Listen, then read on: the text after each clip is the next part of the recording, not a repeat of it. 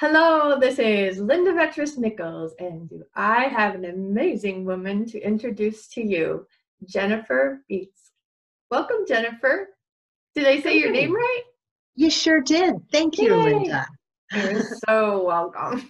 Thank you. I appreciate that. Absolutely. I love your new logo. That is so beautiful. Mm, Genuine Conversations. And that's who you are. You are very genuine. And I thank you for that.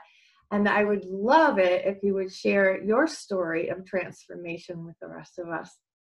well, thank you, first of all, Linda, for having me on your show today. I really appreciate this opportunity to have and share a genuine conversation with you.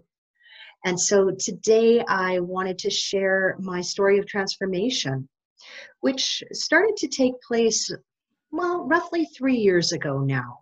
Okay. I was going through a bit of change in my own personal relationship, and I was also unsettled with where I was at my current job. Mm. The combination of both of those, say, dissatisfactions in my Mm-hmm. life caused me to just reflect some more and try and figure out what exactly it is that I want in my life. And to be honest, Linda, I didn't really know. Mm-hmm. I thought I knew, and yet here I was in my 40s, into my adult life now with children and a job, and not really feeling that sense of purpose, not really feeling that sense of fulfillment. Right. Having been through therapy earlier, I had found that I had done a lot of the processing of my past. Okay. However, I was missing that piece to move me forward. And at that time, I had heard about coaches, I had heard about coaching.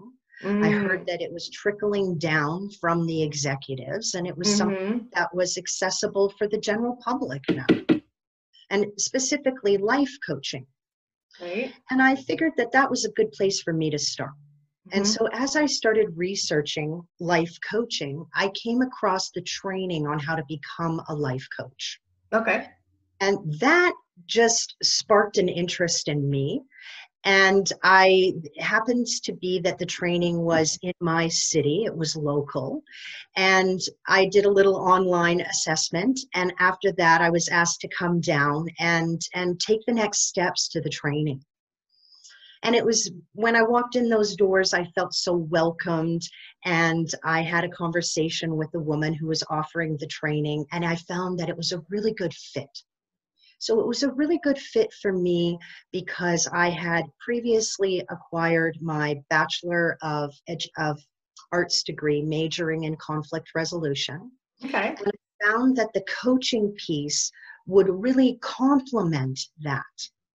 And so I got really excited and I dived right in and I started to learn the different modules around life coaching. And it was that learning that I started to expand and my mind started to grow.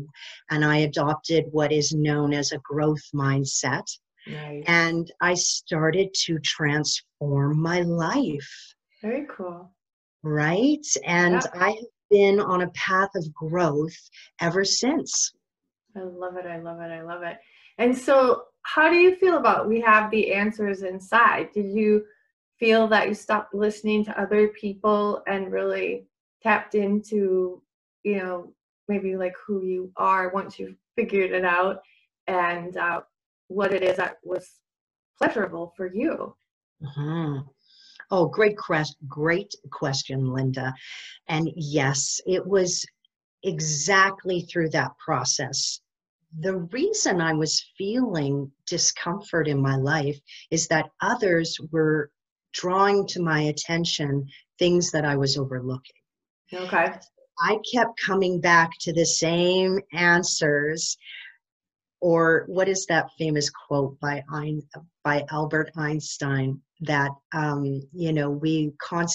we keep doing the same things, Yeah. expecting different results. So Sure. I was stuck in that loop of listening to others and people pleasing, not Mm-hmm. to disappoint others, not Right. to face the rejection, not wanting to deal with not being liked. Yeah.